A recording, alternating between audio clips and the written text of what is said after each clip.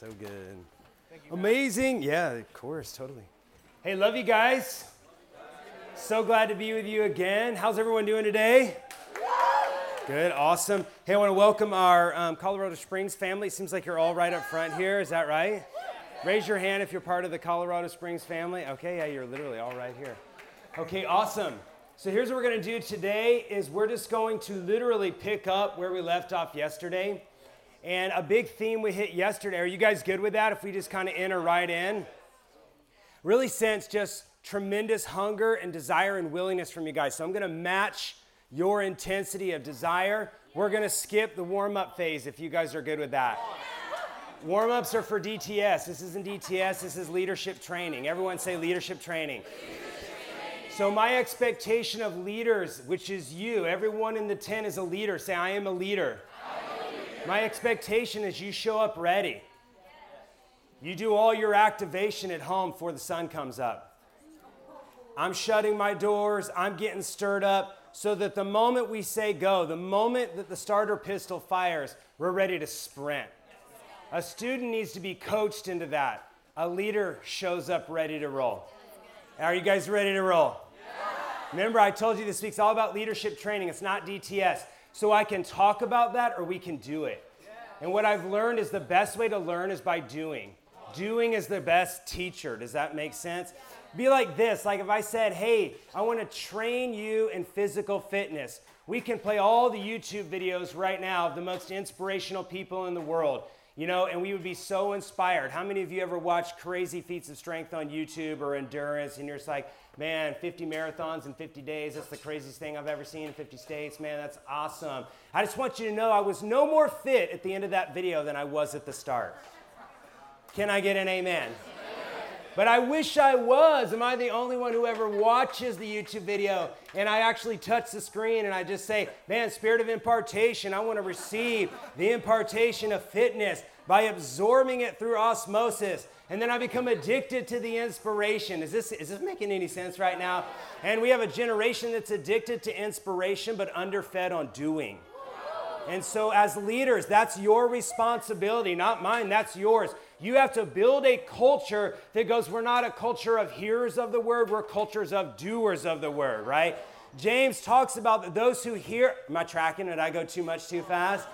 What's the Bible say? That the man who's a hearer of the word but not a doer of the word is like a man who looks in the mirror, walks away and forgets what he looks like.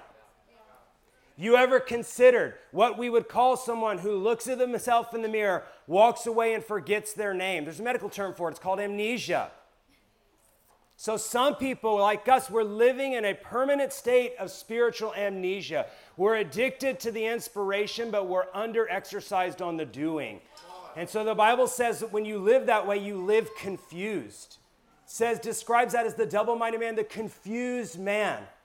So what I want to do is, as a leader, I'm challenging you right now. No one is going to stop by your house and stir you up. You have to be someone who gets out of bed and goes, it's time to stir myself up. And the way I stir myself up is not by being a hearer of the word, but by being a doer of the word.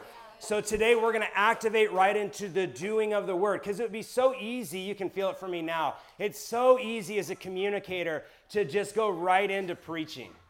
How many of you ever feel that? How many of you ever preach and you're like, you have a whole game plan in your mind of how you're not going to do it, and then you go up and you just give right into it and just do it, you know? Because the pull of the generation is just saying, inspire me, inspire me, inspire me. And I want you to know there's a place for inspiration. That's the whole frequency of what we're supposed to do as leaders. Yesterday, we talked about how do leaders cast vision. We talked about being a visionary leader. I'm telling every one of you, you have to be able to deal in the currency of vision. If it's day one on staff for you, you must learn to speak the language of vision. You have to be able to do that. But what I'm saying is this, at some point, you have to shift out of the gear of visionary into doing. Are we tracking right now? So this morning, I'm going to risk it on God. I just believe so deeply that the Holy Spirit is so alive in you that we're going to spend less time on me talking today and more time on you doing. Are you guys in for it? So this is the only way this works, full disclosure up front, is you have to reach inside that inner mechanism of you and go, it's full activation. Here we go. Boom. And so it's a decision of the will that clicks out of hearer mode, which is more DTS mode, into doer mode. So let's all do this. Close your eyes. Imagine whatever you need to, whatever that mechanism is in you, and go, today I'm a doer. I'm a minister of the gospel, and I'm going out to do it. Everyone say amen. Amen. This is what I need everyone to do. I need you all to get into groups of 4.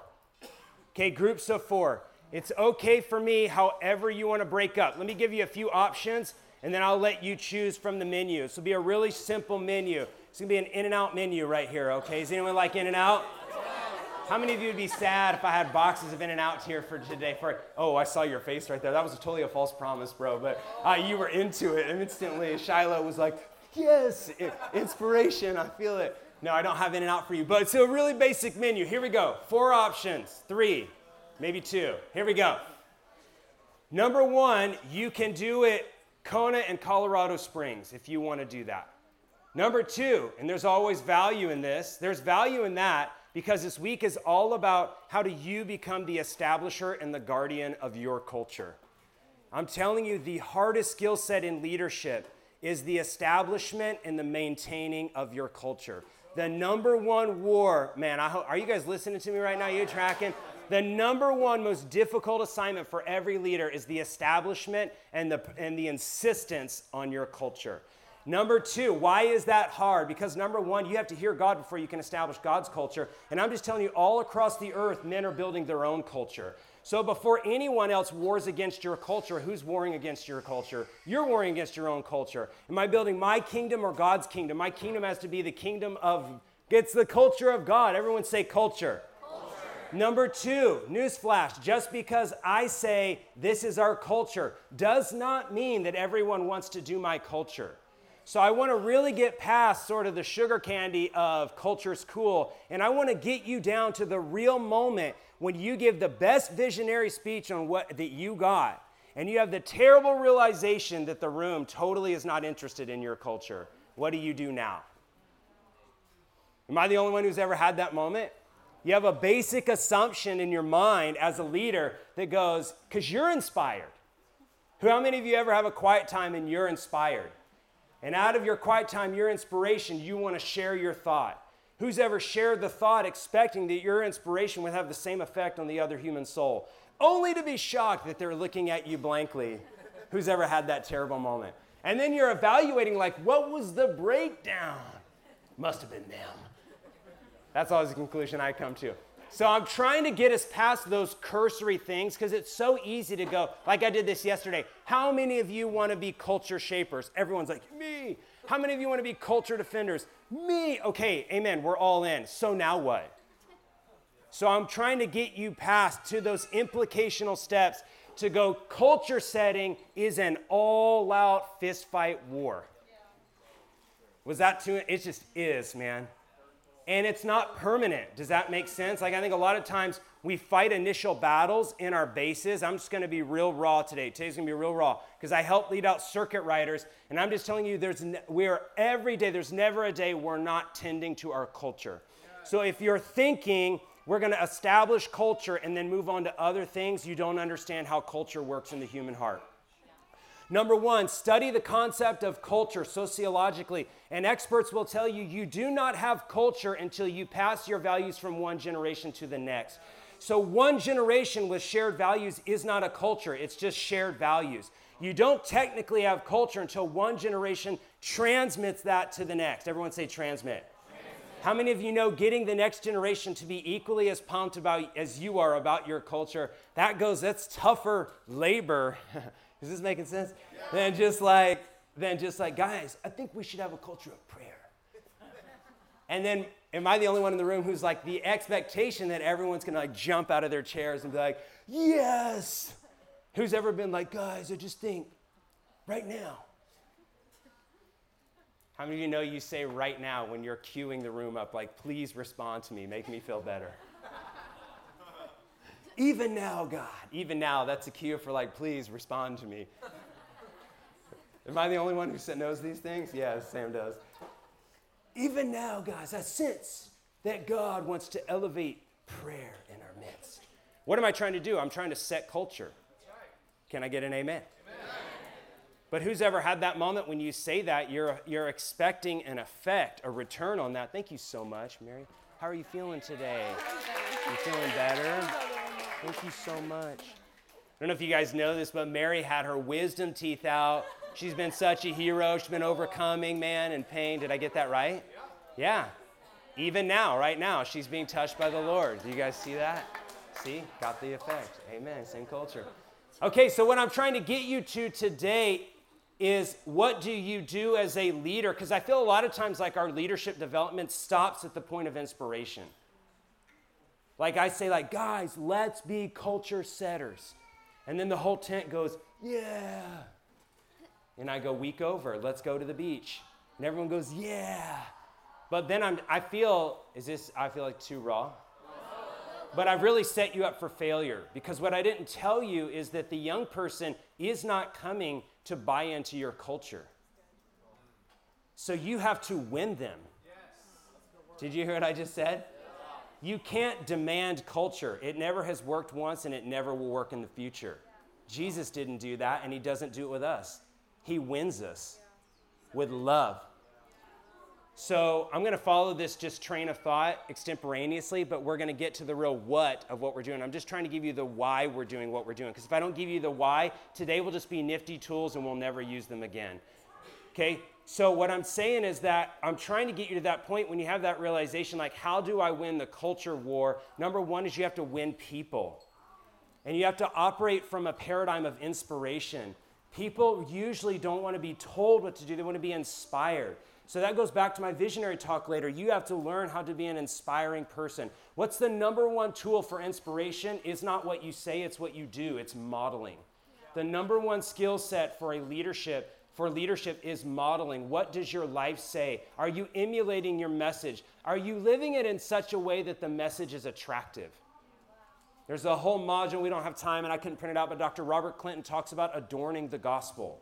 And he talks about the passages where it talks about, are you living the gospel in such a way that it makes it attractive to others? And you have to ask yourself the hard question, does my lifestyle look attractive? Because that's the only way to transmit culture. People will buy in on your culture when your culture looks fun, hot, and incredible. When my culture looks like a chore and I look upset about my culture all the time, a young person is smart enough to smell that, and they'll absolutely run free of that.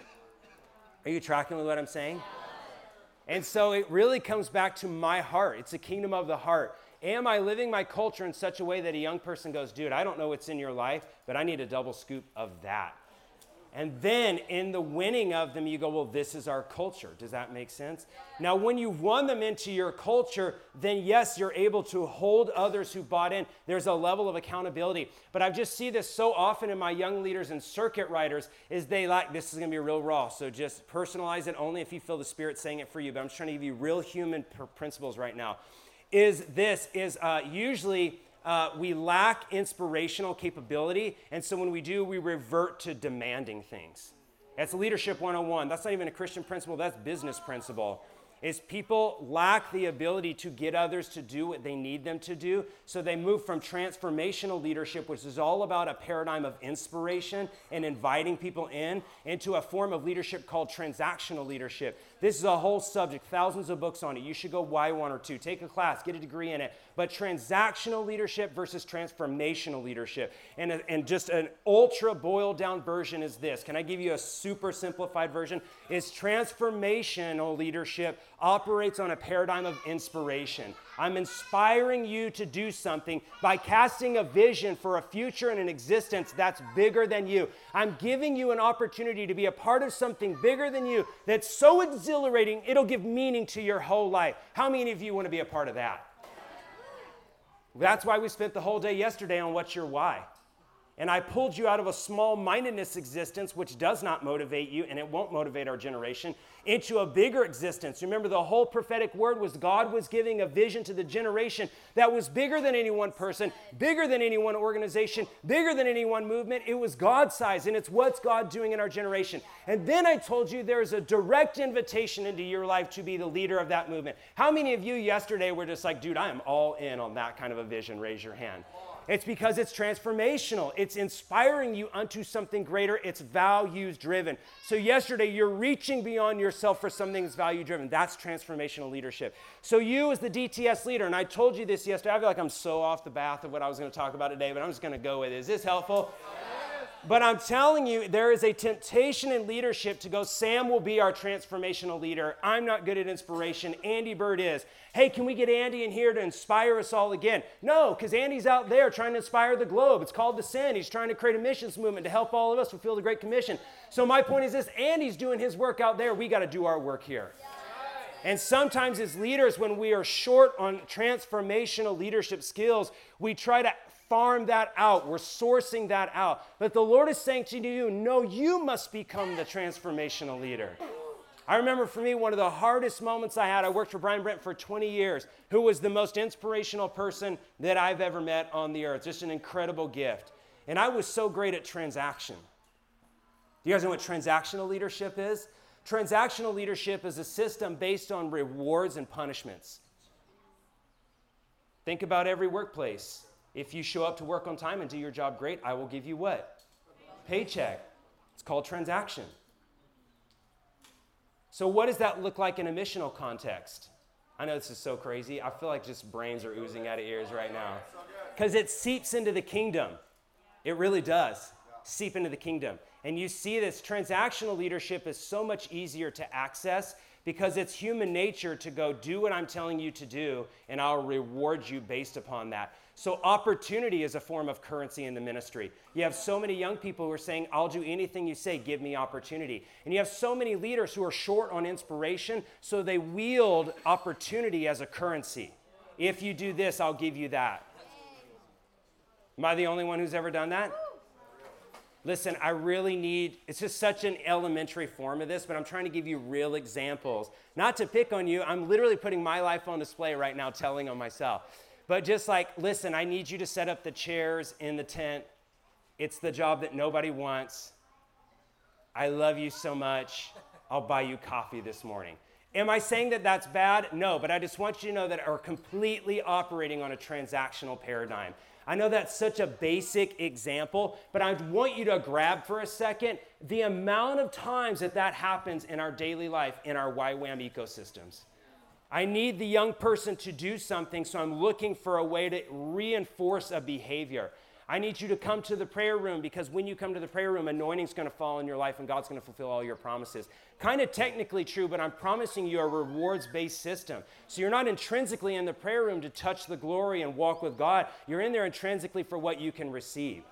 Do you guys see at a human level how often we resort to that? Because I don't know how to inspire you unto the highest reason why. Man, I've just got thousands of stories from my own life where I would have the terrible realization of like, I need you to do something and I don't know how to get you to do it. And so my mind just starts to spin through, how can I offer rewards? Hey, can you do this for me and you can come in late? Hey, can you do this for me and you can go home early? Hey, can you do this for me and you'll get opportunity? You'll get to do the devotion in the morning. Hey, can you do this for me and I'll high five you and be your friend more? Hey, do you see what I'm saying? So humans every day are always dealing in currency of transaction. Now I want to look at that's all reward-based. I want to look at the punitive side of this. I know this is a little bit of leadership philosophy. Is this too much, guys? But I want you to just know that I just struggled with this so intensely because fundamentally, and this is, I'm kind of getting to the bottom line, is I lacked depth in my spiritual life. So I was not living my life based on being inspired by Jesus.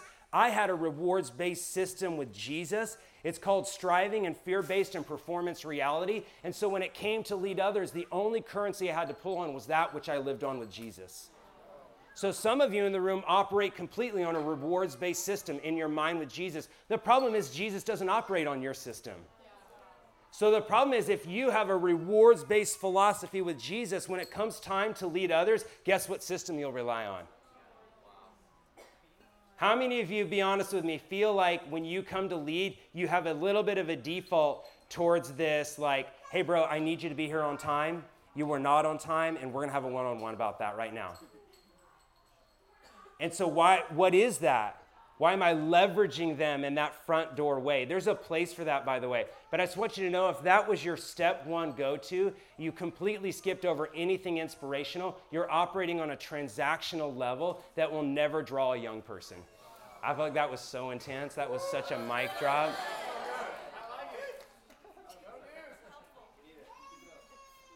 So you have to face that. I had worked for Brian Brent for 10 years. And Brian could get anybody to do anything. So true. How many of you ever met Brian? How many of you ever had a moment with Brian where you just felt this unexplainable desire for like, dude, name the ask and I'm in for it right now? And he had a way of just drawing you. Well, there's a lot behind that. I think Jesus is the ultimate example. But number one, you never doubted that Brian loved you and existed for you. So he had a completely outward focus. Number two, he had a way of making you feel seen and known for who you are because he did see you as you were in God's eyes, not as you see yourself. So he was operating on a totally different plane the moment he saw you than you operate when you see yourself. And so it drew that inspiration. Does that make sense? Okay, so I'd worked for Brian for like 10 years and I couldn't get anybody to do lick. And I was supposed to be a leader. Am I the only one who's ever had these conundrums? Or you guys are, maybe you're all inspirational leaders and everyone wants to do what you say every day. It's not my reality, you know? And so I was leveraging all the time. The way I would try to get people to do this is I was lean harder on them. I would mandate things. I would set rules. I would create like, you need to do this if this. I need you to sign this agreement. I'm not saying those are anything wrong, but they're all rewards punishment based. There's no inspiration in that. So it used to be 50 years ago, if a young person wanted to do something, they had to join an organization. But with the invention of social media and basically individualistic influence, all of that has been completely deconstructed. And I just want you to know the young person does not need your organization to go out and be influential, and they know it. It's called TikTok. We deal with it every day in California. They want to join the movement, but they want to do it on their terms. And essentially, we live in a modern day where they can say, I want to operate independently from you. So what am I going to do with that young person? You're going to look them in the eye and say, you must do this. I'm mandating it for you. The young person's just going to go, have a great day. I'm out, dude. I'm going to go influence my generation for better or for worse. But could it be that God has brought a catalyst for their generation to your front door? And he's saying to you, my assignment to you is to love them and win them over. You're going to be offended by everything they do. Don't be offended. Rise above that. Have an unoffendable heart. How many of you had an unoffendable heart session in your week and that was like, oh, so good. Oh boy, we better fix that. That was like 10 people right there. Okay, you see what I'm saying? So inspiration, dealing with in that, moving in that. So I had this key moment where I talked with Brian. I went to Brian privately and I said, bro, I feel like I'm struggling so much as a leader to just lead because I feel fundamentally people don't want to do what I'm asking them to do. And Brian just gave me this really simple sign. Brian was so loving and so kind and indirect, but there were a few moments along the way where if you asked the right question, you got pure medicine. Who's ever had a moment where you got straight medicine and you were like, boy, I didn't know that was coming, but amen.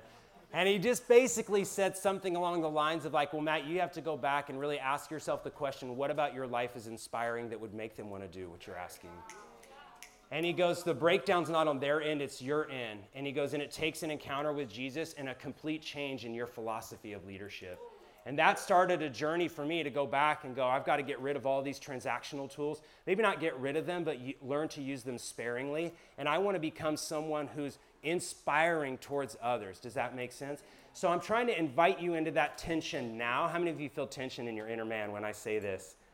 I want to invite you into that tension now versus in 10 years telling you that. At 18 years old, there's no reason you can't be a transformational, inspiring leader right here, right now. There's no reason you can't be someone that the second they come off that van, that you can engage them in ways that inspire them, where they feel the love of Jesus, they feel that sense of outward focus, and they go, man, something is different about you, and I'm all in on what you're saying. So I'm trying to draw you into that place. Everyone say transformational.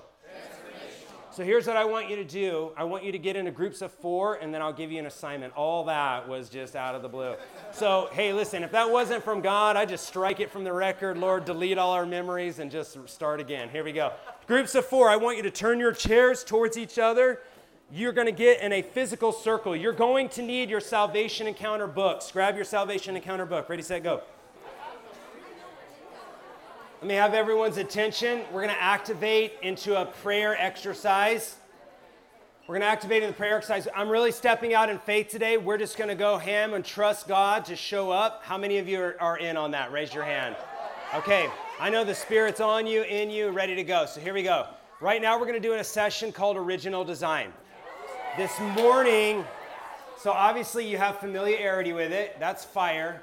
But my number one leadership development goal for you is that you would have an absolutely transforming experience with Original Design in such a way that this would become a foundational leadership philosophy for all of your interactions in life. Yesterday, I invited you into a culture where I said, what would it be like if Fire and Fragrance engaged every person in every room they went in every day? What would your life be like, and what effect would you have on every room? It would be absolutely transformative. Today I want to cast this vision for you. What would your life be like, and what would your effect be like if every person you encountered at all times, you were constantly online with the Holy Spirit, asking the Lord internally, how do you see this person? And I will only relate to them according to what heaven says. Everyone say amen. Here's what I've seen, and I'm not putting this on you. So, hey, Colorado Springs, we built a lot of relationship yesterday. So if you're coming, there's a measure I know of just I'm getting down to it, directness, so just bear with us. Are you guys good with that? Yeah. So what I'm saying is we've been doing this work for 20 years on YWAM bases across the globe. Everywhere we would go, we would say, raise up prayer teams, raise up prayer teams.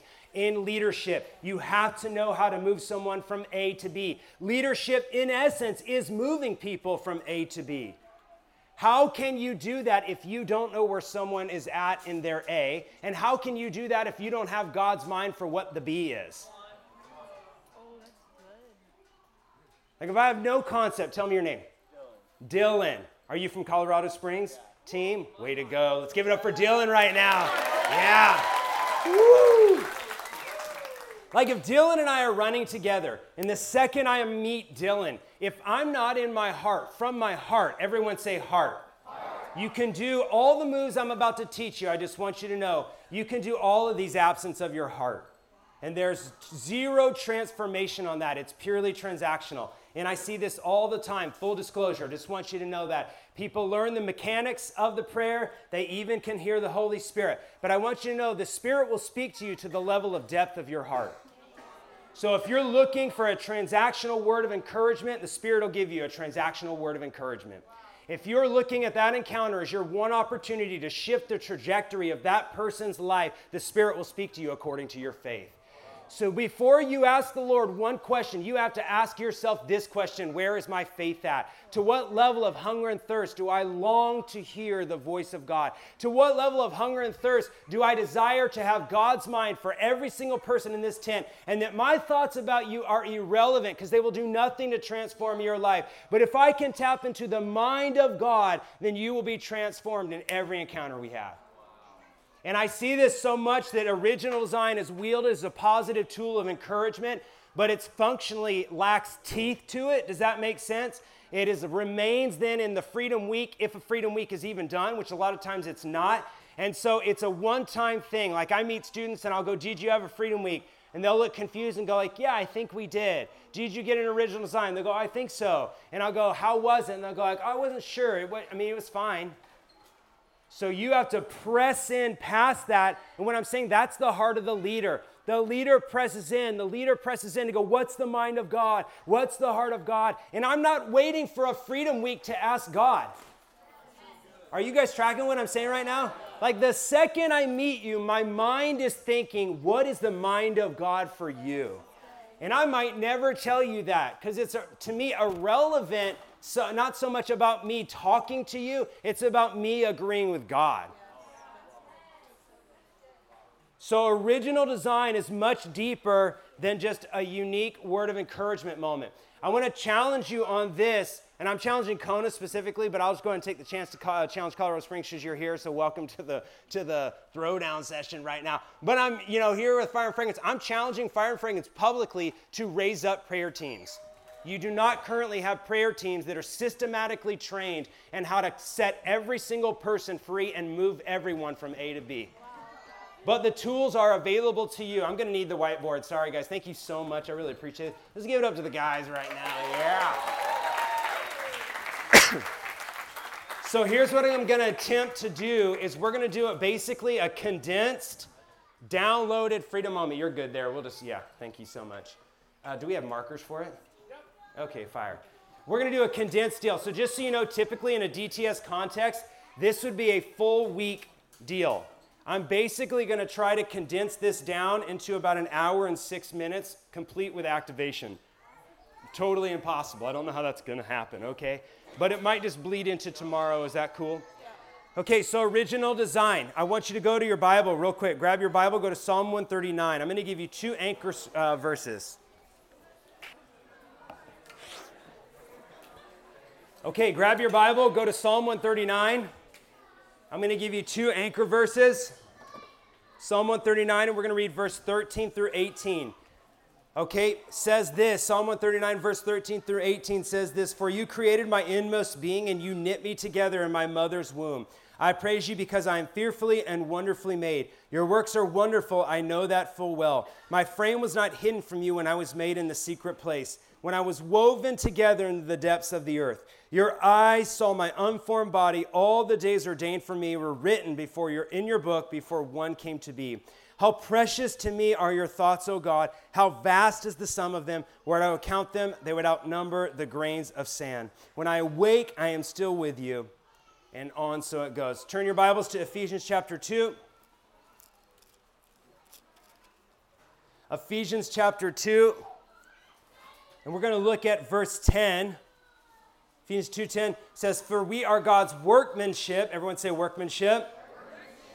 "Created in Christ Jesus to do good works which God prepared in advance for us to do."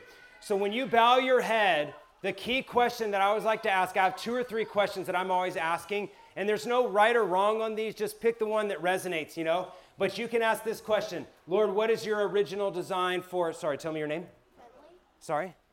Bentley. Like the car? Yeah. Oh, amazing. Yeah, Bentley, let's go. Okay, what's your original design for Bentley? Great question. Because you know what? The Spirit knows what you're asking.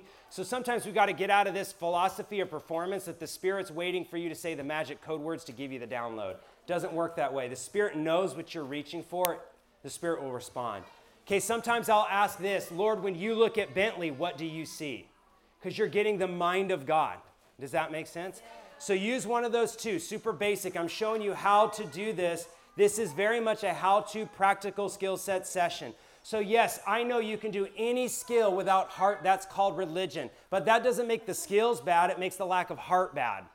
So let's not be afraid of skill sets that are going to make you sharper in leadership. So 2 questions. What is your original design for Bentley? Or, God, how do you see Bentley? Okay. Number 2 is this: then everybody hears and everyone speaks. So we have to break out of a passive model of hearing the voice of God where it feels risky. And I wrestle with this too. Is that really you, God? How many of you, when you hear the voice of God, you wrestle at times with, is that my voice or God's voice? No, come on, put your hand up real loud and proud. Okay, so I've learned this this is leadership development. Here it goes. I have learned in my life that the prophetic completely can be blocked by unbelief. So when you're operating in unbelief, it shuts the voice of the Lord down. It's not that God's not speaking, it blocks my ability to hear. Does that make sense? So what I'm saying is we've got to activate faith. Let's all pray together, and I want you to pray with punch. In Jesus' name! In Jesus' name! That's good, but let's surge a little bit more. In Jesus' name! In Jesus' name! We activate faith. We activate faith. God is a speaking God. God is a speaking God. I hear His voice. I hear His voice. I want to hear it more. I want to hear it more. God will speak. God will speak. He's never not speaking. He's never not speaking. Lord, I pray you to elevate our faith in the room. We make a commitment to you, Jesus, that when we bow our heads and we listen to you, we're going to step out in faith on what we hear. Number 2, we say, Lord, that we're not speaking for effect. So we're not waiting for the person to be wowed by what we said. We're speaking in obedience to you. So we will say it and press forward in Jesus' name. Amen. Okay, so I want you to do this. Do we have any groups that need a salvation encounter? Do you have extra? Is that what they're here for? No, not necessarily. Keep going. All right, I want you to do this. You're just going to start to pray and get God's original design for that person. I'm going to coach you as we go. but I want everyone to receive original design. I want you to ask the Lord this. You're asking for the Lord for 3 things that mark the person. 3 things that mark the person. Just 3 things. God could speak infinitely, but because of time constraints, we're activating 3. Okay, here we go. We're going to go for a few minutes, and then I'll interrupt you. We're going to flow in a coaching way between activation coach. So when I say go, I want you literally to jump in and attack it. When I say pause, I want you to pause. Ready, set, go. Someone just take leadership and go. Just take leadership and go. You're going to switch leadership every time you switch prayer.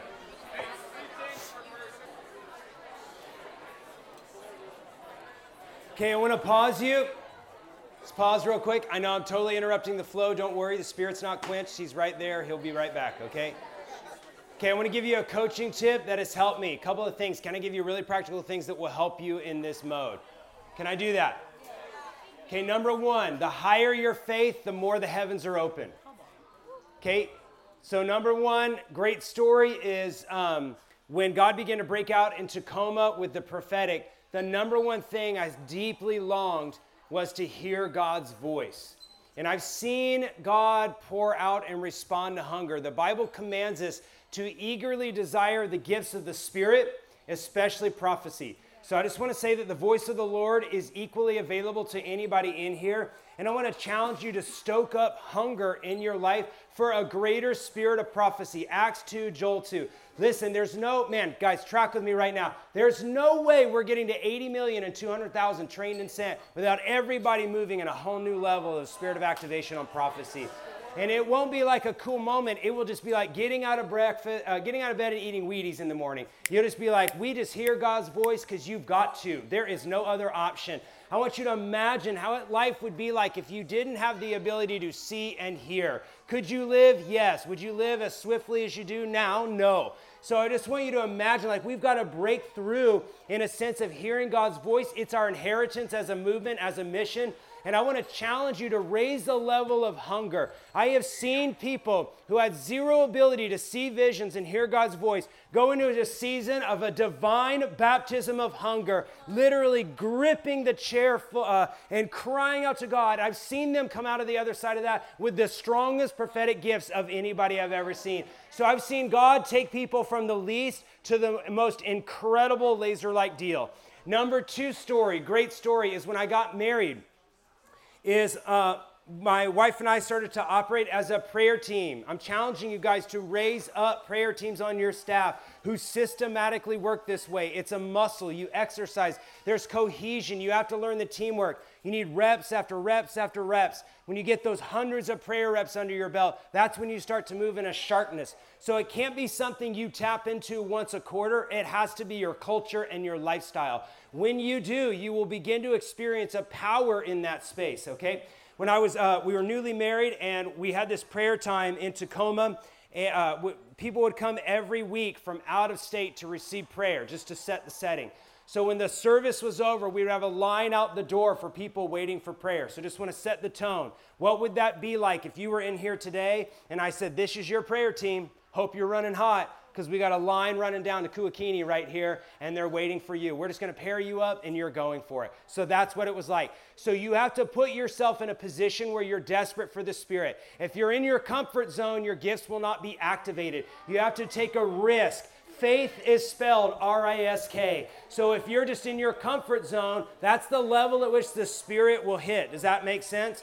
But when you're looking at the person who says, I've driven 8 hours because I desperately need a miracle and I'm looking to you, that will go like, oh, okay, well, I'm going to bow my head right now and God's going to speak. How many of you feel like that's totally a different exercise than what we're doing right now? Not because you're bad. I'm just saying, like, when someone goes, I need a miracle, and I'm depending on you hearing the voice of God, it's a totally different activation. So we were in this prayer time, and I was asking the Lord for original design, and I'll never forget, my wife was just like, she just kept looking at me, and we had this code face for blank screens. Blank screens just means you're asking, and I'm not hearing. Does that make sense? How many of you have ever had a blank screens moment? So my wife just kept looking at me. She was like, I got nothing. Not seeing anything. I'm not hearing anything. So I went transactional leadership mode and just bared down on my wife and just said, well, come on, you got to try harder, you know? That didn't work out good, just so you know. And so don't recommend that, husbands. Don't. That was a bad husband move, and I've learned a lot of lessons since then. But I'm giving you the real story. How many of you have ever been in a moment where you need the voice of God to break through? You're depending on your buddy to hear God, and they don't hear God. What do you feel? You're like, dude, press in right now. How many of you have ever looked at your buddy like, try harder, listen harder? We're all waiting on you to have a miracle right now. So I want you to get into that miracle space of depending on God to break through. So Brian walked into our room because in these days, Brian and Christy would roam from prayer room to coach. And what they were looking for is if you had prayer teams that were stuck. How many of you have ever been on a stuck prayer team? And so they walked into our room and Brian knew immediately like, oh, I see what's happening here. You guys are stuck. Are you guys doing okay? It's so quiet right now. How are we doing? And so Brian looked at me and goes, Matt, how's it going? I was like, well, to be honest with you, we're not hearing a whole lot. And so I'll never forget, it was just such a pivotal moment in my life. And he goes, okay, Matt, let's try something. He goes, you just hang out here. I'm going to ask the Lord a question, and Laura will hear the Lord's voice. He just said it like that. And I was like, okay. And he just goes, Lord, what's the person's original design? And my wife just goes like, picture number 1, picture number 2, picture number 3, picture number 4. It was like spirit of prophecy just unleashed. So I'm sitting there. Can you guys imagine what I'm feeling? Like, what the heck is going on? I was a little bit like, can I be real honest with you? I have a husband-wife moment. Do we have any newlyweds in the house right now? Oh, you're a newlywed? Praise God. Let's go. Do we have any non-newlyweds, but you're newlyweds in your heart? You've been married a long time, and yet, oh, that's what I'm talking about. Yeah, spirit of prophecy right there. Boom. Okay, so real marriage moment. I wish I could tell you I had a positive response, but in my heart, how many of you guys know what was really going on in my heart? Yeah, you're laughing, you know. I was like, what's up with that, Laura? You know, you're not hearing nothing when I ask, hearing something when he asks. Okay, that's a real marriage moment. So Brian, after the prayer time, he goes, hey, a little coaching tip for you, Matt. He goes, do you want to know what happened there? And I go, yeah, I would love to know what happens. He goes, it's really easy. He goes, I have faith, you did not. And so he goes, I have zero doubt that the Lord wants to speak to Laura. And when I ask, I'm in faith. And when you ask in faith, God will move.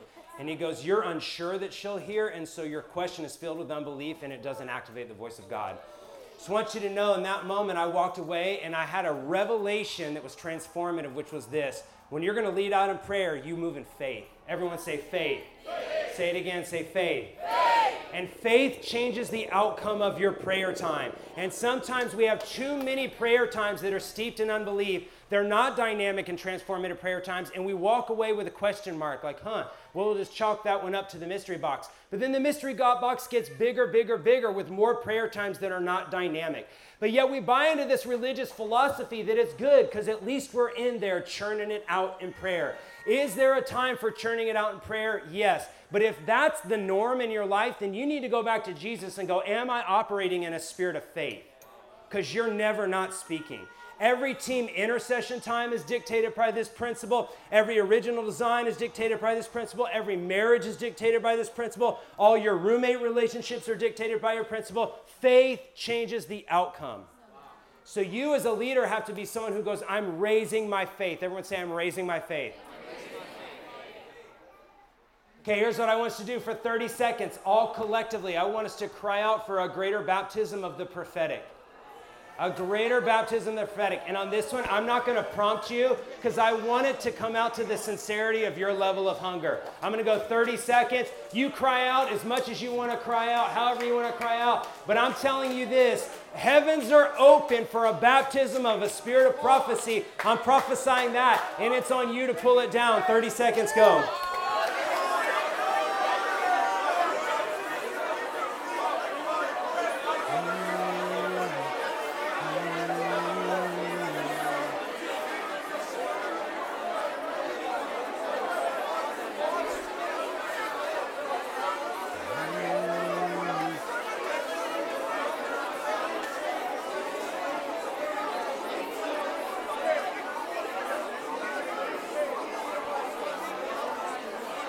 Okay, I want you to pause. I want you to pause. The second thing that limits the voice of God is your unresolved personal strongholds. So God is never not speaking, but when the pipe is clogged with strongholds, the voice of God can only trickle through at best. So your personal level of hunger, listen to what I'm saying, don't miss it, don't miss it. Not your level of hunger when you're catalyzed from up front, because it's easy to be catalyzed into hunger to be free when someone's up here coaching you through.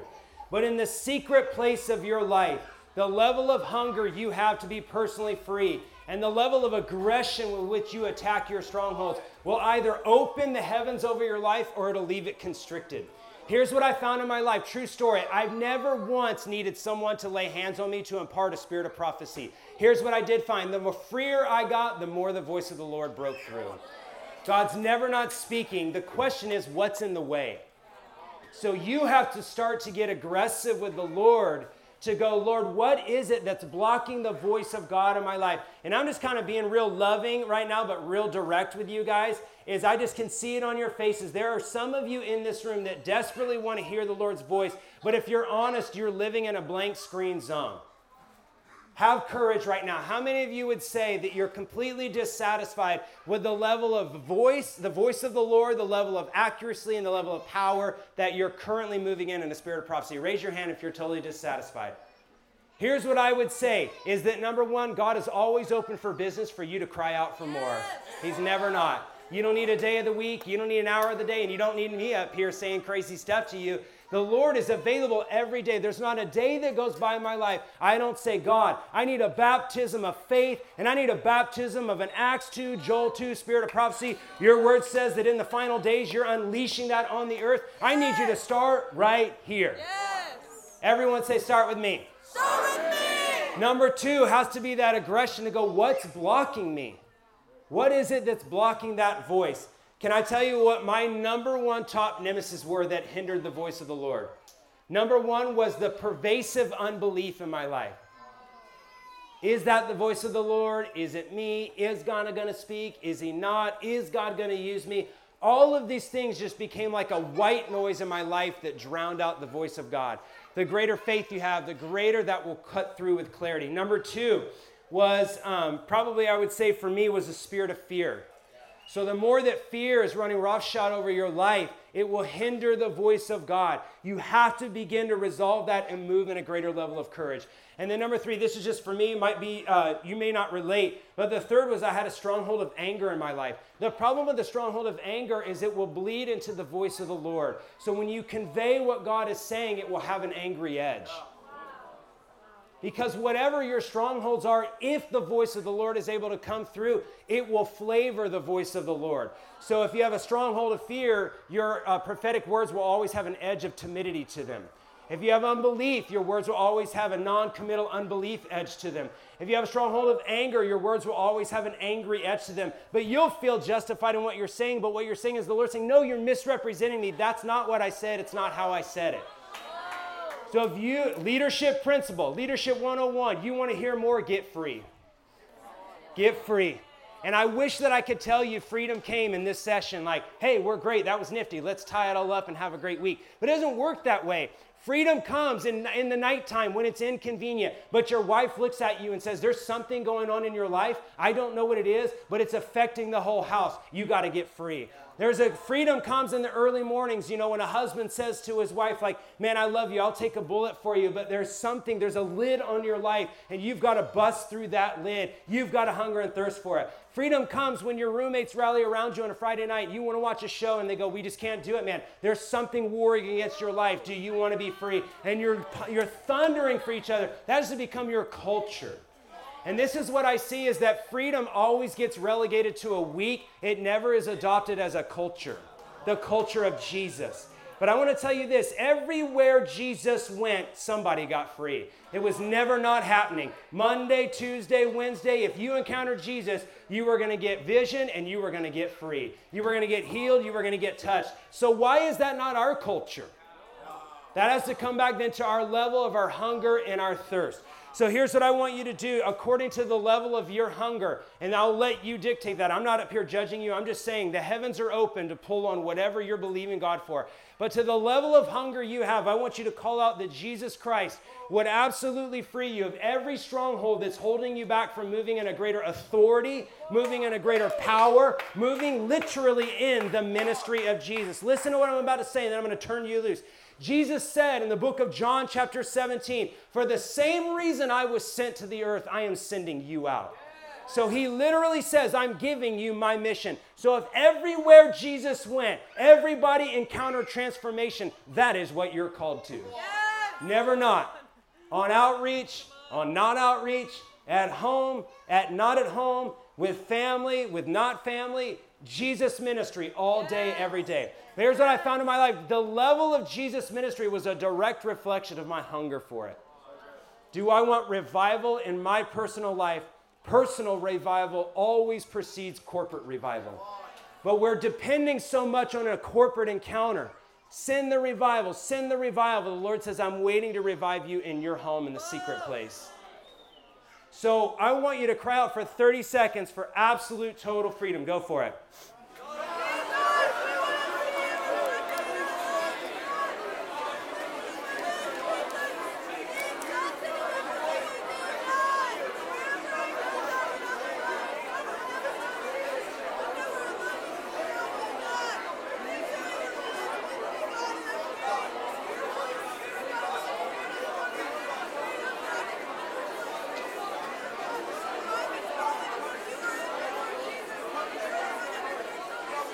Okay, everyone pause.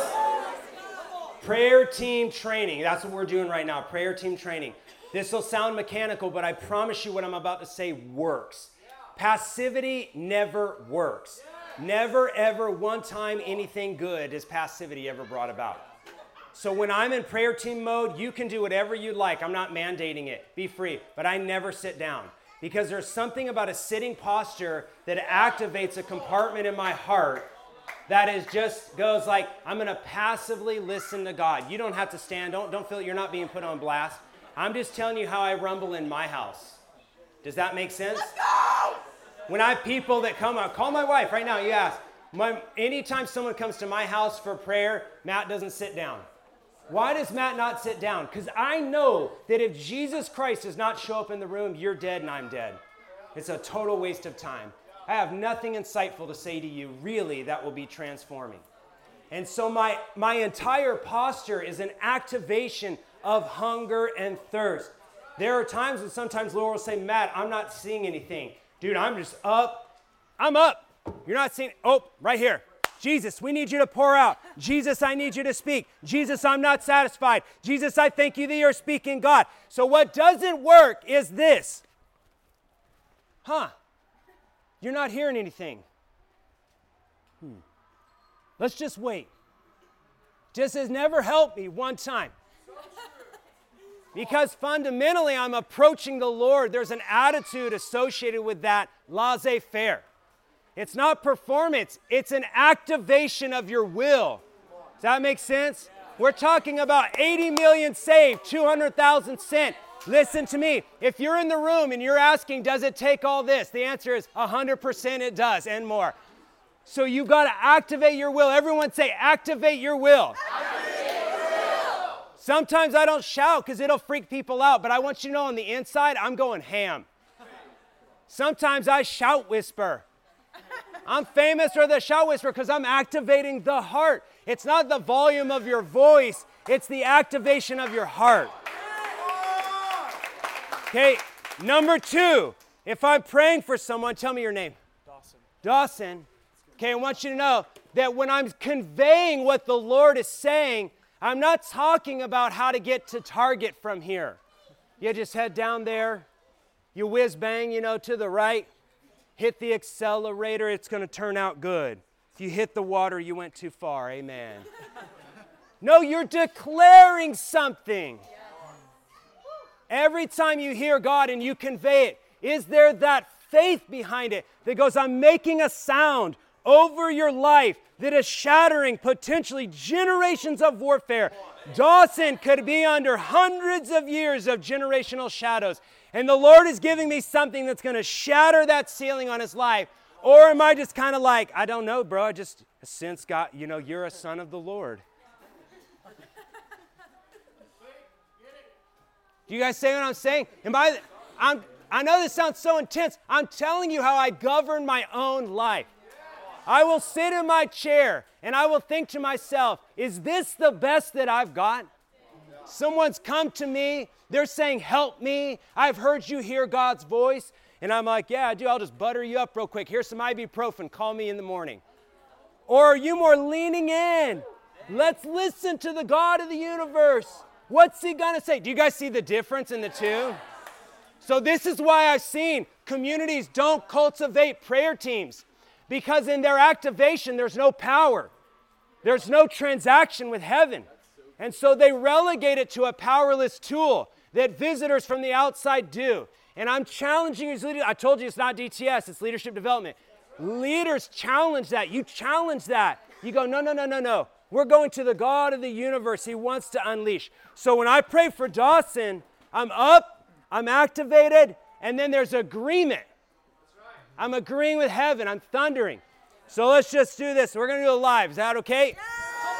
So you guys are my prayer team. So you're going to stand up with me. Here we go. Let's go. No, you don't have to stand up. Here we go. Did you guys pray for Dawson already? Yeah. Okay. Do you remember what you heard? Yeah. You did? Yeah. Okay, what was the first thing you heard? Endurance. Father, we thank you in Jesus' name that Dawson is a man of endurance. We agree with heaven. We impart endurance, grit, fortitude in Jesus' name. Give him a forehead of flint in Jesus' name. Okay, and you guys aren't being put on blast. I'm coaching you through something. Will you let me coach you? Yeah. It's one thing to say dribble. It's another to say this is how you do it. So what I'm trying to do is press you past those cursory skill sets. Because when that DTS student comes off the van, they're depending on you. Really, Jesus in you, but we're an active part of that. Yes. You know what I'm saying? So do you guys feel that's different than me going like, hey, I just see you're going to have endurance? So it's not that one's bad. What I'm drawing you into is that ferocity. Do you see what I'm saying? So we always declare. We're standing up. We're declaring. I know this sounds crazy, but I literally believe that if I do original design with you, it might be the last time I ever see you in my whole life. So in my philosophy, in my worldview, I get one shot at shifting the trajectory of your destiny by taking a risk to say what I think I hear God saying over you. I don't know about you, but I fear God. That moment that God would send someone into your path, and you're going to tap into the God of the universe, and you're going to say, I'm hoping to shift your trajectory. It's completely different than like, I don't know, man. I'm just going to hope you're stoked today.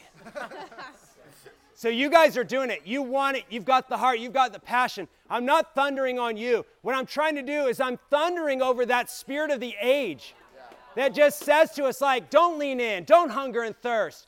Oh, we got a whole Gen Z right now that's just like, why?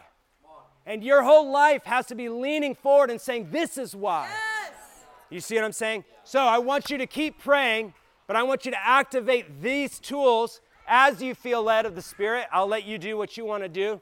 But if you're feeling that desire for a little bit more punch, that's a really helpful tool to break me through. So let's keep going. Ready, set, go.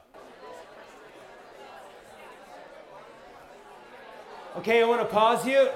You guys are crushing it. Well done. So we're obviously short on time and we're long on content. So we're just going to pivot to the next question. So in systematic freedom prayer teams, question number 1 is always, what's the original design? And you're tapping into this level of depth. So I'm showing you both the tool and how to apply the tool. Does that make sense? You can have a seat for a second if you want. I'll let you rest because you're going to stand right back up in a second. Okay, question number 2 is this, and this is the essence of freedom. What is your original design and what's standing in the way? Did you guys catch that? So what is the stronghold that is opposing you walking in the fullness of that original design? Does that make sense?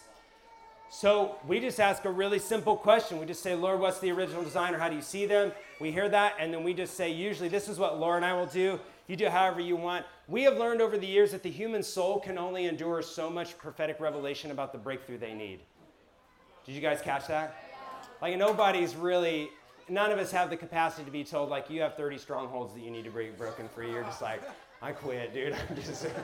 I think intuitively we know they're there, but you're just like, can we just work on one at a time? Everyone say one at a time. So Laura and I's philosophy is this. We just say, Lord, what's one stronghold standing in the way? We're specific in our questions, because I have had moments where I'm like, Lord, what's standing in the way? And Laura's like, 7 things. I'm like, whoa, time out, hold on. I don't know that we can endure 7 things. We need one breakthrough. Everyone say, one breakthrough. So you're going to do this right now. I want to be really transparent with you and say that hearing the voice of God on original design is totally a fun and safe exercise, because I'm essentially just going to tell you a bunch of great news about you. Does anybody know where I'm going with this comment? But the risk meter goes higher on the stronghold piece, because now I'm going to venture in by faith to say, this is where you're opposed by the enemy. You have a stronghold. Essentially what I'm saying, how are we doing? We tracking? What I'm saying is, this is where you need to repent. So how many of you feel like that's like a totally different risk factor, especially if someone's brand new to the model? Like if we don't have a lot of relational credibility, just know like you need the Holy Spirit to show up. This is going to go really good, or potentially it could go really bad. Can I get an amen? Amen. But here's my thing. It's kind of what I said yesterday. This is the safest place in America, this group right here. If I can't take that risk with you, how am I ever going to take that risk anywhere else in the world? How am I going to know a student and say, okay, first group, we're going to all hear the voice of God together. So there's that risk that steps out. So here's what I want you to do is you're going to activate in prayer. Same exact skill set. The Lord's going to speak to you. What is one stronghold that's standing in the way of you moving in that original design? You're going to keep this really super simple. Does that make sense? Yeah. How are we doing? You guys excited for this? Feels like a helpful tool. Think about what your culture would be like if we use these tools to help each other on a daily basis. What if your leadership team thoroughly worked through everyone on your leadership team and you prayed for each other on a weekly basis? How built up and encouraged and strengthened would your team be? Your DTS leadership team, if you carried this culture, how free would your team be? If your base carried this culture, how free would your base be? If all your people were trained in this and did this everywhere they went, how free would everyone who came into contact with your teams be? Do you see what I'm saying? So I'm pulling on you to adopt this into your culture, because it's really what Jesus did. Does that make sense? So I want you to ask this question. You're going to go back around the circle and you're going to ask, let's do this, just ask for that one key stronghold that's standing in the way. And then just by faith, you're going to begin to speak that out and share those pictures. And we'll just see how the Lord flows here. Ready, set? Oh, yes, I see a hand up. Yes, so you're praying for each person. And the purpose of your team is that everyone's collectively listening. So if you're multiple listening and you're asking for one thing, you inherently then go like, are you going to hear multiple things? I just always leave that up to the Spirit. You'll be surprised how often everyone will go like, they'll hear the same thing. I always find that really encouraging, because if someone's like, hey, Matt, you have a giant spirit of rage and 4 people heard it, I'm like, oh, man, that's tough. Okay, well, it's like I've got to get free of some rage, you know what I'm saying? But if you hear multiples, I always just have, this is a practical thing. If you hear multiples and we're asking for one, I just always take it as bonus good news. So if someone's praying for me and they go, what's one thing that's blocking Matt? Which, by the way, I use these tools on myself all the time. I can call Laura right now and just go, what's one thing that's standing in the way of me today? Do you guys get the sense of how limitless the applications are? What if you got out of bed and said, Lord, what's one thing you want to show me today about who I am that I don't know? And what's one thing that's standing in the way of me being full of life today? Do you think the Lord would hesitate to speak to you? Your whole day would change the trajectory of your whole day. What if you did this? If you're a DTS leadership team, I'm going to kind of go off script. Is that cool? But we always apply original design in an individualistic way. But how many of you know that your team has an original design? Do you think that your team was randomly put together, or did God handpick you and put you together? If the Lord built you systematically and intentionally as an individual, then he put you on a team. Isn't it possible that the Lord has a purpose for your team? But have we bowed our heads and said, what's the original design of our team? And if we have an original design as a team, guess what you also have? Something is holding you back as a teen.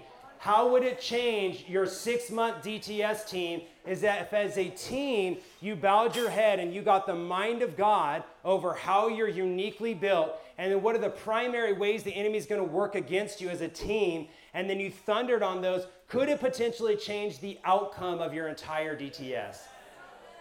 What about this? What about as a base leadership team? Have you bowed your head and said, Lord, what is the original design for our base? What is unique about us? What is the DNA that we carry? Not the big picture DNA, that's the YWAM DNA. But I'm saying what is unique about us? And if there's something calling for us, what also is there? What's coming against us as a base? How about this? Every married couple. If God built you individually and then put you into a marriage, does he have a purpose for the married team? Does the marriage team have an original design? On your basis, do you get every married couple together and go, there's so much demonic warfare against the structure of marriage in our culture. Could it be that new marriage is under more warfare than anybody on our base? So we should get your marriage original design and we should find out what's working against you. Just so you know, when you have unresolved strongholds in your life and you come into marriage, you don't leave them in your singleness, they come with you. Can I get an amen right now? And they typically are really well suited to work against each other. So we have marriages that are struggling because we're not asking the Lord the right questions. How about this, children? Is this too much, guys? I'm trying to just show you culturally all the applications of this. Children, every child that comes out, do we know that child's original design? Does the community thunder an agreement over that child? Are they sacred in the sense of saying, we as a community will steward those children, and we will stand with mom and dad and believe for God who they are, and day one out of the womb, we know who they are, and we're agreeing with that. And then number two, what's an assignment against their life? And we're getting ahead of the enemy. What would our next generation look like if they were raised in an ecosystem where the warfare was cutting off all the warfare coming their way? Does it mean they're never going to have adversity? Of course not. But could it minimize some of it? Yeah. So quiet right now. What's going on in your minds? Someone say something. What's hitting you? What? Someone said something back here. Who said conviction? Conviction, what? And that's okay. Tell me why. I wasn't trying to convict you, but tell me why that's hitting you. You got to say super loud. It makes me want to work on myself better in every way. Yeah, just keep going after God. Yeah, super good. What else is hitting you? Yes, ma'am. Maybe realizing that we don't view prayer as fun or important. Okay. Yeah, so good. Yes. The power of unity and community agreeing with your original design, and then also holding you accountable and this is what's coming against you and we're gonna fight on your behalf. That's not gonna be something that actually hinders you. Yes, I love that. Let me just stay with me. Zane, right? Zion, like I said, is I'm gonna come back to you. Can I just tell you this? I'm gonna talk about the YWAM culture for a second. The YWAM culture is so incredible. And we have so many people who come here, get utterly transformed, and then they leave us and they go into absolute dismay because the world does not understand them, who they are, or doesn't know what to do with them. How many of you know the common tale of they're flourishing here and they go home and then they deconstruct at some level? Who's ever had that? And so part of me goes, then we have to be that community that does what you're saying. That goes as far as when you're here, we are saying who you are. We're encouraging you in that. We're relating to you in that. We're fighting for your future. Because I can promise you this, that's not going to happen when they go out there. So we got to be that in here. Does that make sense? And I found the more we do that in here, the sharper they are when they go out there to cut through the warfare. Because they'll go, I know who I am. My YWAM family built me up for this. Let's do one more.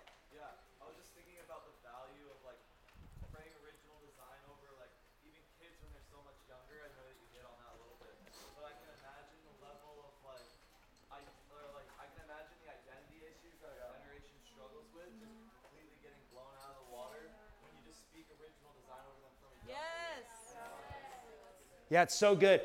Some of you may have heard this, but some of you won't, but it's deep in the YWAM history scroll, is that this whole paradigm called the divine plumb line. Raise your hand if you've ever heard of the divine plumb line. Okay, I just want you to know the original generation was built on Dr. Bruce Thompson's original revelation called the Divine Plumb Line. And we've lost that a little bit in our generation. But it was this idea that all of us are designed in the image of God, and that with two essential ingredients, love and truth. And then when love and truth, one or both are removed, it swings your plumb line out of line, and that's how entire false personalities are built out of strongholds. There was just like a 30-second deep dive on it, okay? But to my point here is this is parenting, this is my view on parenting is basically 100% about, am I constructing your plumb line according to God's plan? Parenting is not a one-size-fits-all. Your children are as unique as you are.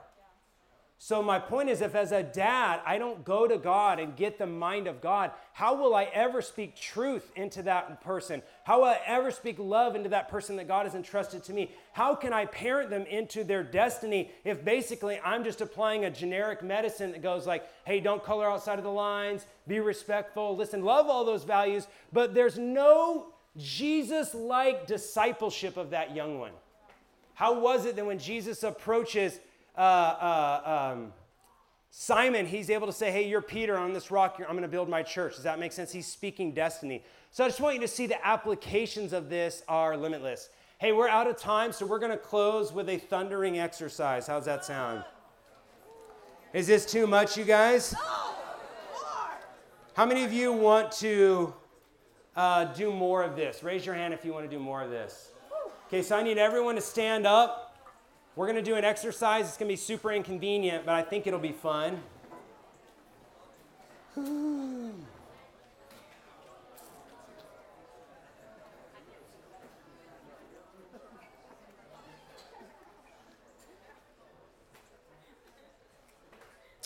Okay, so I probably should have done more of this, but I did the best I could with what I had. Is that cool? So my wife and I spent some time before I came praying specifically for two of the school staffs from Fire and Fragrance. And we asked the Lord specifically for your school, your leadership team's original design as a team, and for what's coming against you. And I thought it would be fun because this is a whole kingdom principle, but in this ethos, we thunder for one another. So it doesn't work to say, well, I'm a January school, so have a great school. Hope your culture turns out hot. But I'll be honest with you, it's happening in a lot of YWAM bases. There's so much siloing that just goes like, I'm more concerned about my thing than I am our collective thing. Where are all the YWAM bases thundering for one another? Why is YWAM base A not calling YWAM base B and going, hey, all I know is we need you guys and we're thundering for you right now. We've been hearing the voice of God. We're ready to serve you guys. We love you. Why isn't one nation calling another nation? Where is that sense of family gone? Well, to me, it begins here.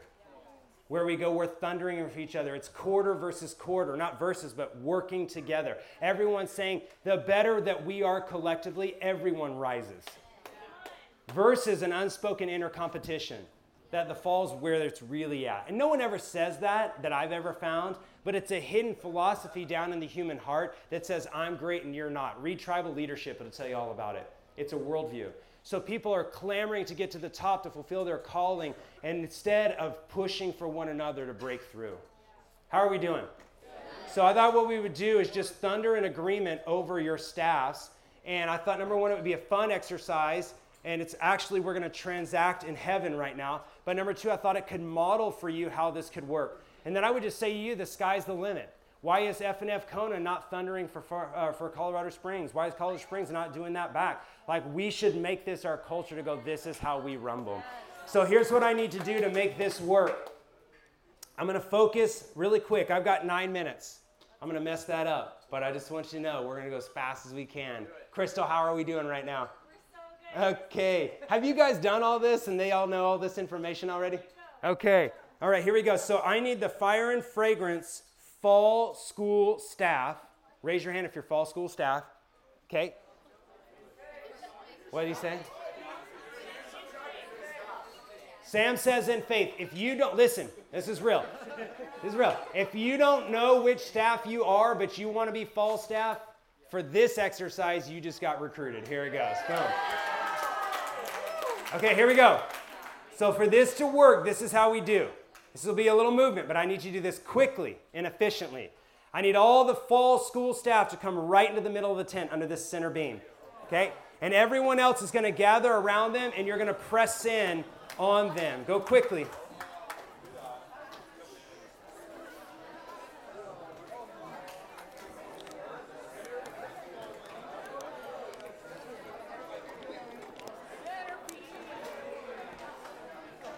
Got 10 seconds. Get them in the middle. Fall school staff, raise your hand. Okay, press in the middle. Press in the middle. Come around them, everybody. All right, here we go. Real quick, let me have your attention. Here's how we're going to do this. I'm going to declare out over you what we heard, which is just limited by what we heard, okay? And each attribute we are then going to, as a corporate family, agree over you with. We're not passively recommending these. We are declaring these into heaven over who you are. Everyone say amen. Amen. How many of you guys are ready to rumble right now? Let's go. All right, here we go. We ask the Lord, how many things marked you as a fall school? This is the first thing that we heard. Number one is this. The Lord says you are fire and rain. We heard the fire was the burning catalytic way, so you're a catalytic group. The rain represented the love of God, okay? The care and the healing from the loving ministry deeply to people. So here we go. We're going to all thunder and agree that God would deposit in you both catalytic fire and a deep capacity for radical kingdom love. Fire and love. 1, 2, 3, go. God, we just unleash right now your full fire. We ask for an impartation in Jesus' name over them, that they would be fire and rain. Unleash a catalytic anointing. Unleash a deposit for love. A deposit for love. A deposit for love.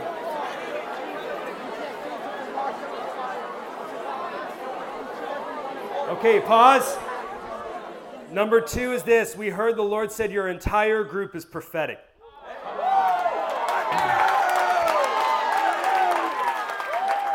Spirit of prophecy. The Lord wants to increase the gift of the prophetic. And my wife saw a picture of God was dumping spiritual gifts on you as a group. So here's what we're going to do. Listen, we're all going to agree. We're declaring this is a prophetic group. Every person, no one's not. And number 2, I want you to pray literally that heaven would be dumping out prophetic gifts on them. And by gifts, I mean things they could not do today, they miraculously can do tomorrow. 1, 2, 3, go. God, we just unleash that spirit of prophecy on them in Jesus' name. Pray for dumps to be gifted on them. Gifts to be dumped on them. Gifts to be dumped on them in Jesus' name.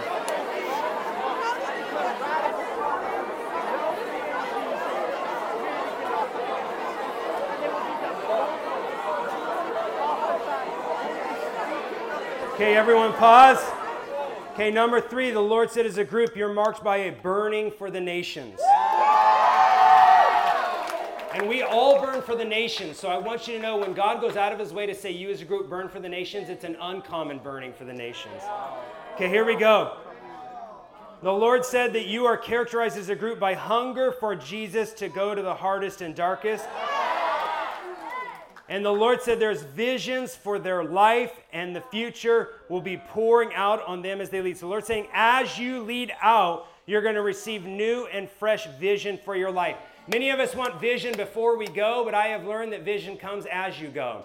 So as you lead, vision will come. So here's what we're going to do. We're all going to pray for a fresh burning for the nations to be deposited on this group, and that vision for their life would be unleashed as they lead. Go. Father, we just pray right now, your burning for the nations on this group. God, your burning visions for the nation.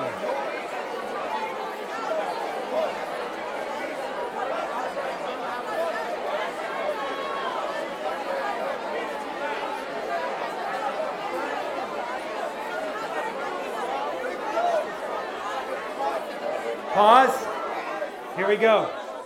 Next thing we heard was as a group, the Lord said this phrase, feet first. And we saw them leading the charge with joy, servant hearts, and passion. They were modeling what it looks like to the students also setting the culture in the staff even now before the students come. So we saw you as a staff team moving in the culture you want to build now. You were not waiting for the students to arrive. You were not scrambling last minute the week before to go, what's our culture? But you are establishing culture now. So when the students land, they land into a healthy, agreed upon culture. Everyone say culture. So I want us all to pray that God would establish a deep culture in this team. Go. Father, we just pray for a deep culture. In Jesus' name.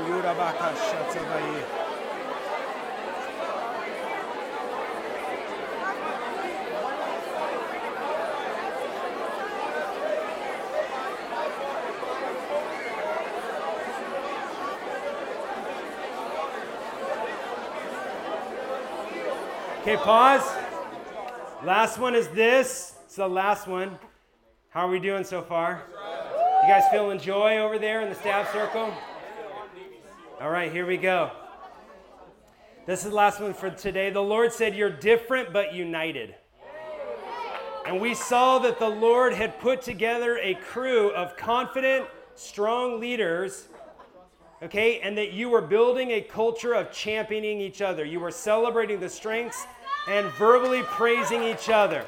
There was a culture of gratitude and deep encouragement, not flattery. So I want us all to thunder on this. This team would be marked by deep unity. Ready, set, go. God, unleash that deep unity in Jesus' name over them.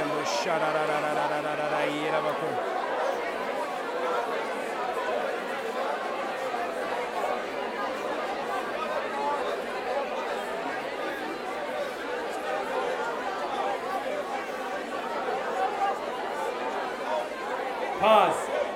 So fire. Okay, here we go. Second question. What's coming against you? Is this helpful? Okay. So we're gonna thunder it out. Now we're gonna speed this up just for time.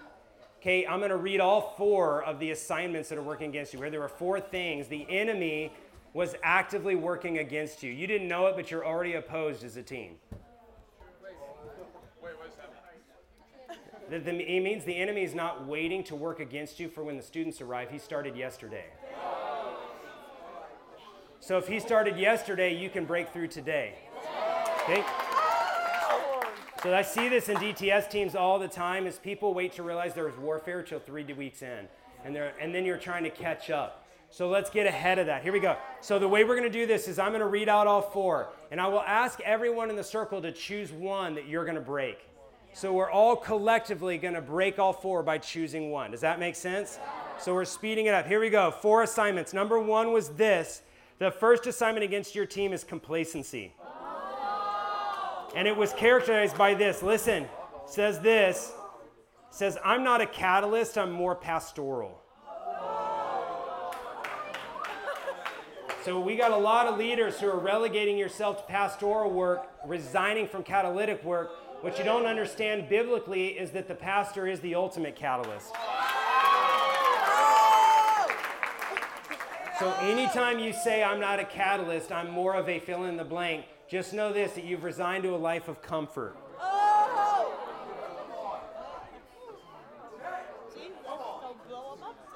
Maybe you can't resonate with that, but if anyone in the tent can, amen. There you go. How many of you are going to take that one on when we shred this for our friends? That was like 4 people. Raise your hand if you're going to take that on. All right, there we go. Number 2 is this. Coming against your team, we heard, was pioneering loneliness and isolation. Okay, real quick, just to test this. Have any of you on staff raise your hand right now if you are totally honest in this whole tent?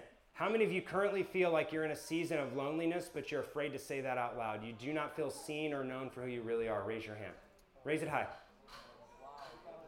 So we got to do something about that. Okay? It is difficult to be a leader and to pioneer. We must continue to reach out in interdependence. You do not need to suffer alone. You pray for each other. You encourage each other. How many of you are going to take authority over pioneering loneliness and isolation? Raise your hand. Okay? Here we go. Number 3 is this. We heard the Lord say that you all are high caliber leaders, but that it's time for you to take your own healing and freedom seriously.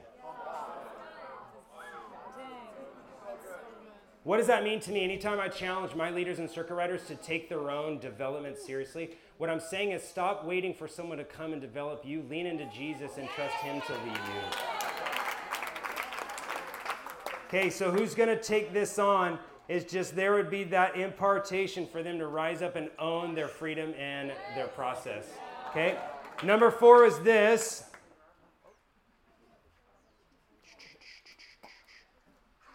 Oh, boy.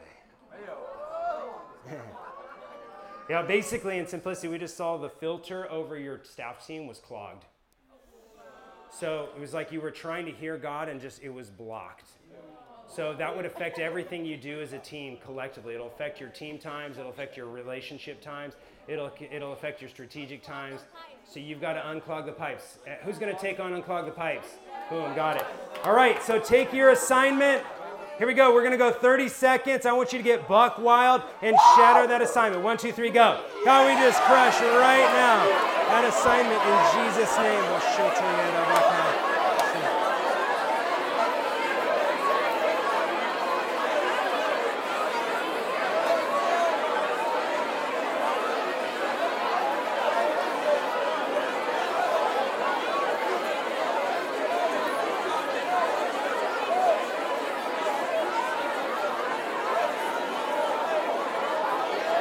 Amen. Let's pause. Okay, here's the deal. Let's pause it. It's 12:03. I'm totally harming your afternoon schedule. I get it. But I just think it'd be totally unfair to not now help the winter staff. So raise your hand if you're in the winter staff right now. Okay, so fall staff, spread out, make room. Winter staff, come in. If by faith you want to be winter staff, get into the middle of the circle.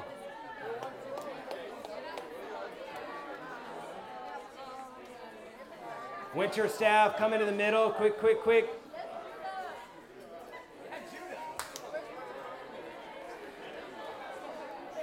Hey, well, Colorado Springs, will you guys be here tomorrow? Okay. So I love the dance circle vibes right now, but let's all press back in. Let's press back in. I get it. It's hot. I get it. Here we go. Okay, to speed this up, I'm going to read all 5 of what we heard marks you as a team. And then we're going to go radical agreement. Hey, guys, let's press in right here. No space. Let's get in on them. Here we go. 5 things that mark you as a school based on what we heard. Number 1, the Lord says you as a staff are marked by a priestly anointing.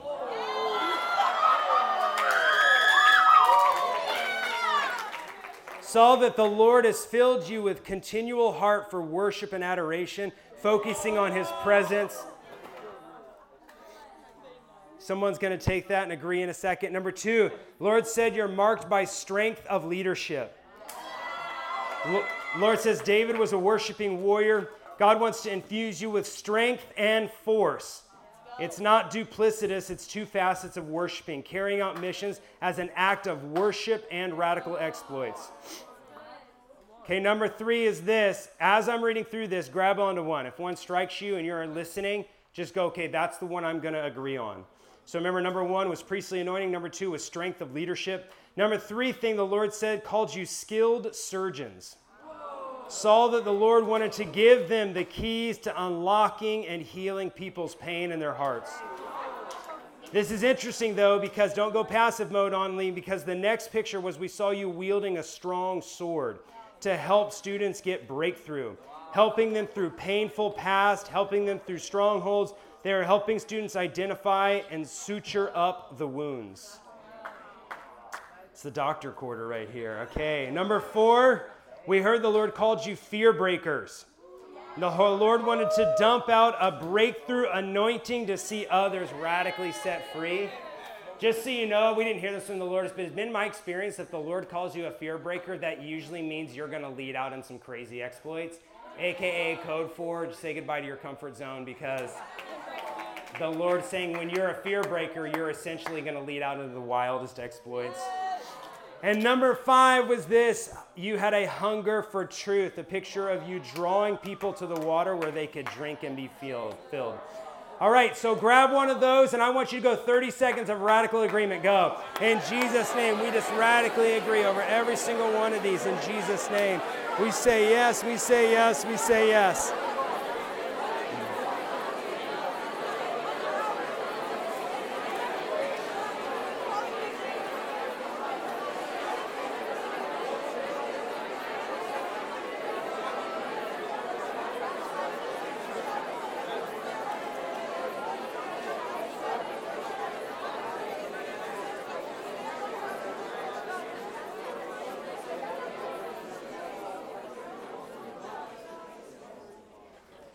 Okay, and then for the sake of time, I'm just going to condense what's coming against you into two. That's not because you have less, it's just because we're out of time and I want to get everyone to lunch. How are we doing? Guys, thank you for doing this with me. I just felt it was cooler when we did it together than if I just told you guys this, okay? This is to me what family is. This is how we thunder together, okay? Here we go. So I'm just going to condense it into two. The first one was really the same. My wife specifically saw that the first assignment was the same against both of you. So probably we should press in for your entire training staff. There's probably a common theme here, but that's okay. The Lord's telling us so we can press in and break through that. So the first one was an assignment of complacency, and it was that line, I'm not a catalyst, I'm a pastor. So we just need to break that for you guys. I just wonder if corporately there's something on all of us where God wants to shred the division of labor into pastoral and catalytic work. And my sense is that in leadership, you have to be willing to be both. Does that make sense? And number two was this: the Lord just showed passivity was pressing in on your team, and there was a desire to lean into what felt most comfortable for you. And so the opposite of that was the Lord was bringing up, he was welling up inside of you this desire to press into leadership and press yourself to grow in areas that you said were not you. Did you hear what I just said? There were specific categories where each of you have said, that's not me. The Lord took note of those and is now calling you to account on that. So the Lord is saying, I want to discuss the what you're not. And he's saying, I want to now move into what you are. Okay? So, let's just do these two. So, let's us all, as we're coming around you, pick one of those two. We're going to rumble and break through. Ready, set, go. God, we just pray right now there'd be a crazy breakthrough. In Jesus' name, a crazy breakthrough, God. A crazy breakthrough, a crazy breakthrough. Father, we pray in Jesus' name that passivity would be crushed, that complacency would be crushed. In Jesus' name.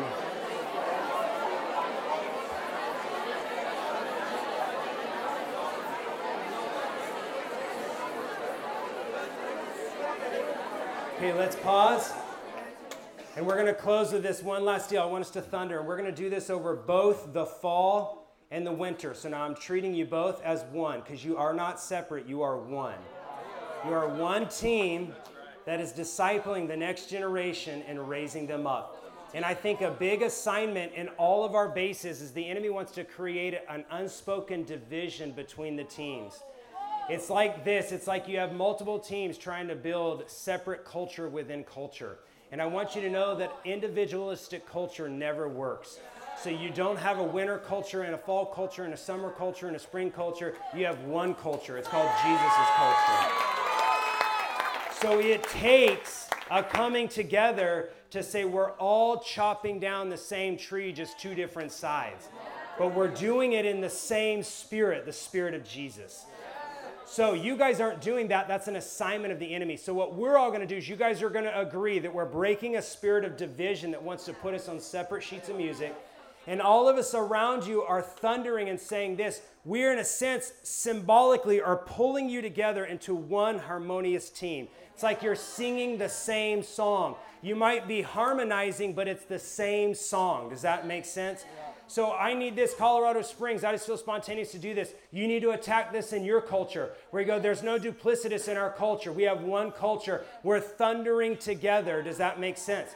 But I do see that, and I don't know your guys' side, I see this in larger bases. It happens to us in circuit riders. We're always pushing against this as project teams inherently, because it's human, becomes siloed, and you have culture here and culture here. And Nick and I are always disrupting those teams and saying, you got no culture unless you got the culture of Jesus Christ. We have one culture. So we're pressing in today as a family, as training staff, as a team, as a family today to say we have one culture. It's the culture of Jesus Christ. So I want for 30 seconds to go after a spirit of division that wants to build multiple cultures. We're saying no. We're declaring war on that we have one culture in Jesus' name. Go for it. God, we just call out right now. We destroy that spirit of division in Jesus' name. We command it to break off. God, we pray by the power of the Holy Spirit in Jesus' name that you would bring us into one category of agreement, one culture. We break silos in Jesus' name.